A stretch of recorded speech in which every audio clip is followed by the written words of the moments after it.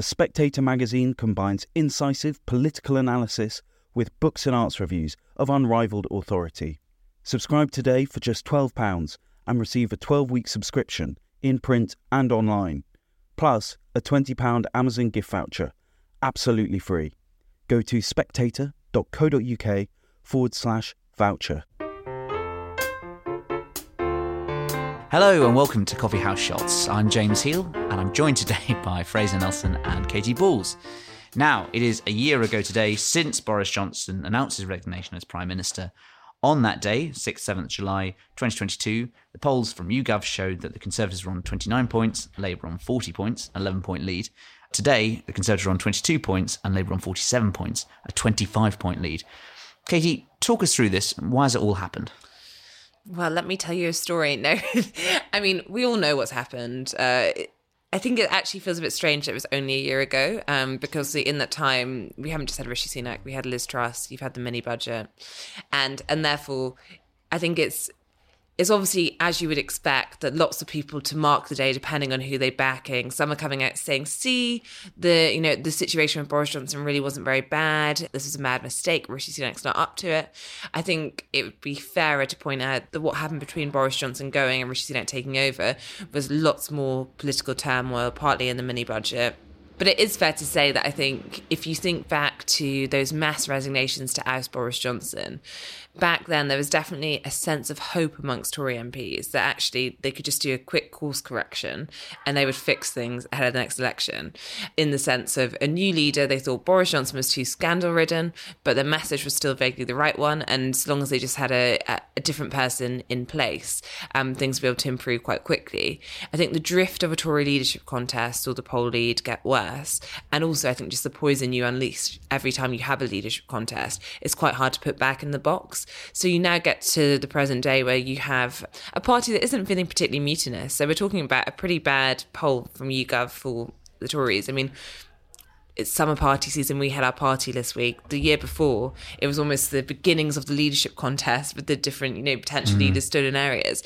This year, there's no talk, at least I came across, I don't know about you, Fraser, of anyone saying this person should take over from Rishi Sunak. But I think what has happened is there's a bit of a sense of fatigue and probably despondency. And therefore, it's harder to find MPs who think the next election is still in play. I think this is important because I remember looking back a year ago, the people I was speaking to, we're talking cabinet members who were saying, look, we know this is a dramatic step to basically defenestrate a leader who was elected by the people. I mean, no matter what you think of him, Boris Johnson was there because millions of people voted Tory, largely due to him in 2019. So if you're going to put him out, that will be huge agony. Is it worth the agony? The argument then, that was used to me several times, was that he has become a lightning rod. So now we're 11 points behind, they would say, and that's simply because your average person who doesn't really engage in politics thinks that Boris Johnson is a disaster. So if we were able to remove Boris Johnson, the lightning rod would go away, and if we had somebody without his personality, but also without his ability to be polarising, then we would get a better opinion poll rating. Right now, the Tories would absolutely kill, to be back only 11 points behind where they were a year ago. And when Rishi Sunak took over, he was 30 points behind, and not so long ago he was 15 points behind. And that was the moment, looking back, of probably peak optimism for the Conservatives, an optimism which, by the way, I shared, because I could certainly see then a scenario where they went from 30 points behind to 15 points behind. If you went into single digits by the turn of next year, then you'd have a competitive election, and that would be far better than where they were after Liz Truss, to be competitive. And from there you could see during the duress of the campaign Labour's policies perhaps not standing up to scrutiny, and the Tories, who, thanks to the boundary changes, could win even if they were 3 or 4 points behind. So it was plausible then. Less plausible now, because the pools are not steadily closing, the gap isn't closing at all, it's actually growing again.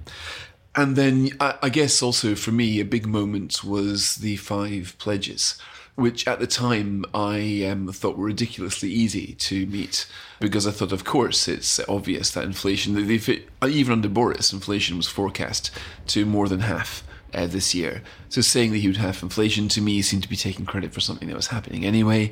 To get economic growth seemed like an absurdly low aspiration, given that most even the medieval kings could get, economic growth. It's difficult to find anybody running this country who hasn't done. But as it's turned out, the inflationary winds are blowing the wrong direction. The economic growth has been so negligible as to not really count for anything. It'll be a brave Tory who chaps on the door saying, by the way, we've grown your economy. It's not going to feel like that to the people they're talking to. So a year on, we should ask ourselves, was it worth it? Was the Conservative decision to get rid of Boris Johnson worthwhile in terms of their own electability? And right now, I can find no evidence to say that it was. That's not to say that I don't share all the criticisms of Boris Johnson. I think he turned out to be an appallingly bad Prime Minister who squandered the opinion poll lead that he had. But I have always been very hesitant about undoing decisions made by the electorate. And I think the defenestration strategy has not left the Tories in a better place. You can always think about parallel universes. So what would have happened, say, if Boris Johnson stayed? I think to Fraser's point, it's hard to say the Tory party is in a much better place if you look at the polls, for sure. But also, if we just imagine Boris Johnson had stayed put, so all those ministers started to resign, but actually he had Peter Bone, and it kept going on, and people calmed down, going into the summer recess, returned, you would have still had the Privileges Committee hanging over him, which obviously Boris Johnson approved. It was the number 10 approved the Privileges Committee when they were another scrap, because it was constantly almost going from scrap to scrap. And therefore, given the verdict, would probably right now be being in a by-election sparked by the Privileges Committee, with Boris Johnson fighting to keep his seat, rather than talking about 5 by-elections to Rishi Sunak, which is what he's facing. We're talking about 1 by-election involving a Prime Minister. And maybe that, again, the people would have a chance to have their say, but that would suggest to me, particularly with the more Partygate allegations going on, that it wouldn't have come to an end yet. Would be at the point now where it would be the people of Uxbridge get to decide whether Boris Johnson, how the Partygate saga ends. So it's hard for me to envision one being particularly smooth. I think Boris Johnson did bring a certain type of voter that Rishi Sunak has less appeal for, but I just don't think either scenario, I mean, no one could have really imagined that it would end up being 2 leaders soon after Boris Johnson going. But I think the Boris Johnson staying scenario 2 would have been quite tricky. Tricky, but I'm not sure that the Privileges Committee would necessarily have found against him if he was still Prime Minister. I mean, when they found against him, remember, Tory majority on that committee, and there was an element of political punishment there, that he was the ex-leader, a bad man, it's time to punish him, etc.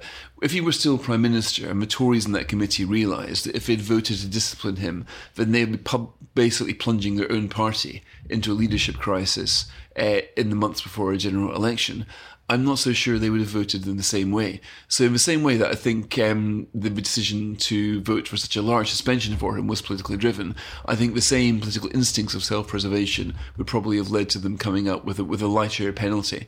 Again, that's not to say I think he didn't behave deplorably. He did, but I think the lockdown parties wouldn't even feature in the top 20 things he did wrong as Prime Minister. Talking of the Privileges Committee, it now transpires that it's going to be a vote next week on the 7 Tory MPs who criticised that committee in Parliament, and the Lib Dems have put forward an amendment to try and ensure that there's by-elections for each of those 7 MPs who criticised it. I mean, Katy, what happens here? Does Rishi Sunak effectively tell his MPs to vote against this because he doesn't want another half a dozen by-elections on top of the ones he's already expecting? The amendment that Ed Davey's trying to put down here is calling for those named MPs to be referred to the Committee of Privileges to consider whether the conduct of those members amounted to contempt of the House, and therefore whether any sanction should follow.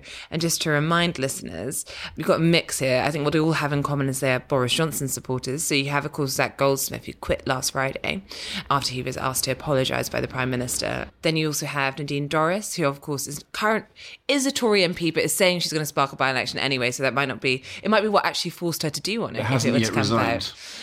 That's correct. You've got Jacob Rees-Mogg and you have Priti Patel in that mix, and obviously Jacob Rees-Mogg's seat is one that the Liberal Democrats have wanted for some time. So these would be pretty safe seats. Now, are we talking in a world where this is actually quite unlikely to happen? I think first the amendment has to be called, and we won't know if it will be called until Monday. Even if it did end up in the Privileges Committee, would these figures actually get suspensions over 10 days for criticising the committee. I think it'd be quite controversial were they to. Rishi Sunak, of course, could try to stop it if it's called by whipping MPs to try and kill the amendment. But you have seen this government's very, very reluctant to whip on matters relating to the Privileges Committee. Go back to the Owen Paterson debacle, which again I think is another sign that it wasn't just Partygate for Boris Johnson. It was the Owen Paterson debacle and the handling by Boris Johnson, where they tried to whip MPs and then U-turned, I think has scarred many MPs from, even if they were told to vote a certain way in a privileges vote, they probably wouldn't. And finally, Fraser, yesterday on the podcast we discussed Keir Starmer's big speech, but we didn't get your thoughts on Oracy and the new programme he proposed for better speaking in schools. Well, I should declare an interest here that I'm a son of an English teacher, and I guess I therefore have got this view that the way that English is taught in schools ought to be left to teachers and head teachers. I get instinctively suspicious when I see a lawyer like Keir Starmer or an accountant like Rishi Sunak standing up and saying that this should happen in schools or that should happen in schools. I think the national curriculum, that should be basic. So when Keir Starmer is saying that he thinks that people should be taught oracy, that's his word. It's not a new word. It was there was a paper advocating what he was advocating in 1965. But to me, the question is somebody's got to... I was listening to his press conference and all the questions after it, and nobody asked what to me is the most obvious question, that if you as Prime Minister would introduce this oracy and have all curriculums changed to adapt to it, where is the evidence that this would work? Who is speaking up for the pupils here? What makes you think that this would work in the way that you intend it to work? Pupils should not be sitting there as guinea pigs for a political experiment, especially not one that just simply sounds good in speeches. Now, one of the great things about the Labour-initiated school reform is that the City Academies programme, which Michael Gove later turned into academies and free schools, you had Peter Hyman, who used to be a Blair advisor in education, set up a free school, School 21 it is called. And it started off pretty good. It got an outstanding Ofsted inspection. But it is been implementing oracy in the way that Keir Starmer approaches. Hyman now, by the way, is advising Keir Starmer. So oracy is Peter Hyman's pet project. Now, when we look at School 21, if it had the record of Catherine Birbalsing's Michaela Community School, then you might say, yes, here is an outstanding school that's getting great results for its pupils. So maybe it's come up with a new teaching technique which ought to be rolled out nationally because you'd have evidence. But instead, School 21 was downgraded 2 notches in its last Ofsted inspection. So now it requires improvement, and they found there that there were worrying gaps in the pupils' knowledge. So this is the problem. If you do what Nicola Sturgeon did in Scotland, come up with a curriculum for excellence, which you claim is the latest thing and it's been approved by academics, unless these pedagogical techniques have been proved to work in the classroom, then you can't really be confident they're going to work. So I am instinctively, I basically agree with George Tomlinson, who was one of Attlee's education secretaries, who said that the minister knows nought about the curriculum. That was a very good point, saying, look, we're politicians, we're good at certain things, but we're not experts in education, and we ought to have the humility of trusting the teachers, of trusting the head teachers, of trusting the parents to put their kids into the best schools. You just simply cannot play about with schools like they're a political toy. You cannot introduce a new element of a national curriculum because you think it sounds quite good in a class war speech. So that's why I am very hesitant of the plan to implement oracy on English schools. And I do wish that we had a sort of debate where no politician would really propose implementing any change unless, first of all, they had really good evidence that it worked. The Tories did that with phonics, by the way. I wasn't wild about centrally imposing a regime there, but the phonics record has been all right. But to centrally impose anything at all suggests a re-politicisation of schools, which I don't think is welcome after the decentralisation of the Blair years, which the Conservatives successfully continued. Thank you, Katy. Thank you, Fraser. And thank you very much for listening to Coffee House Shots.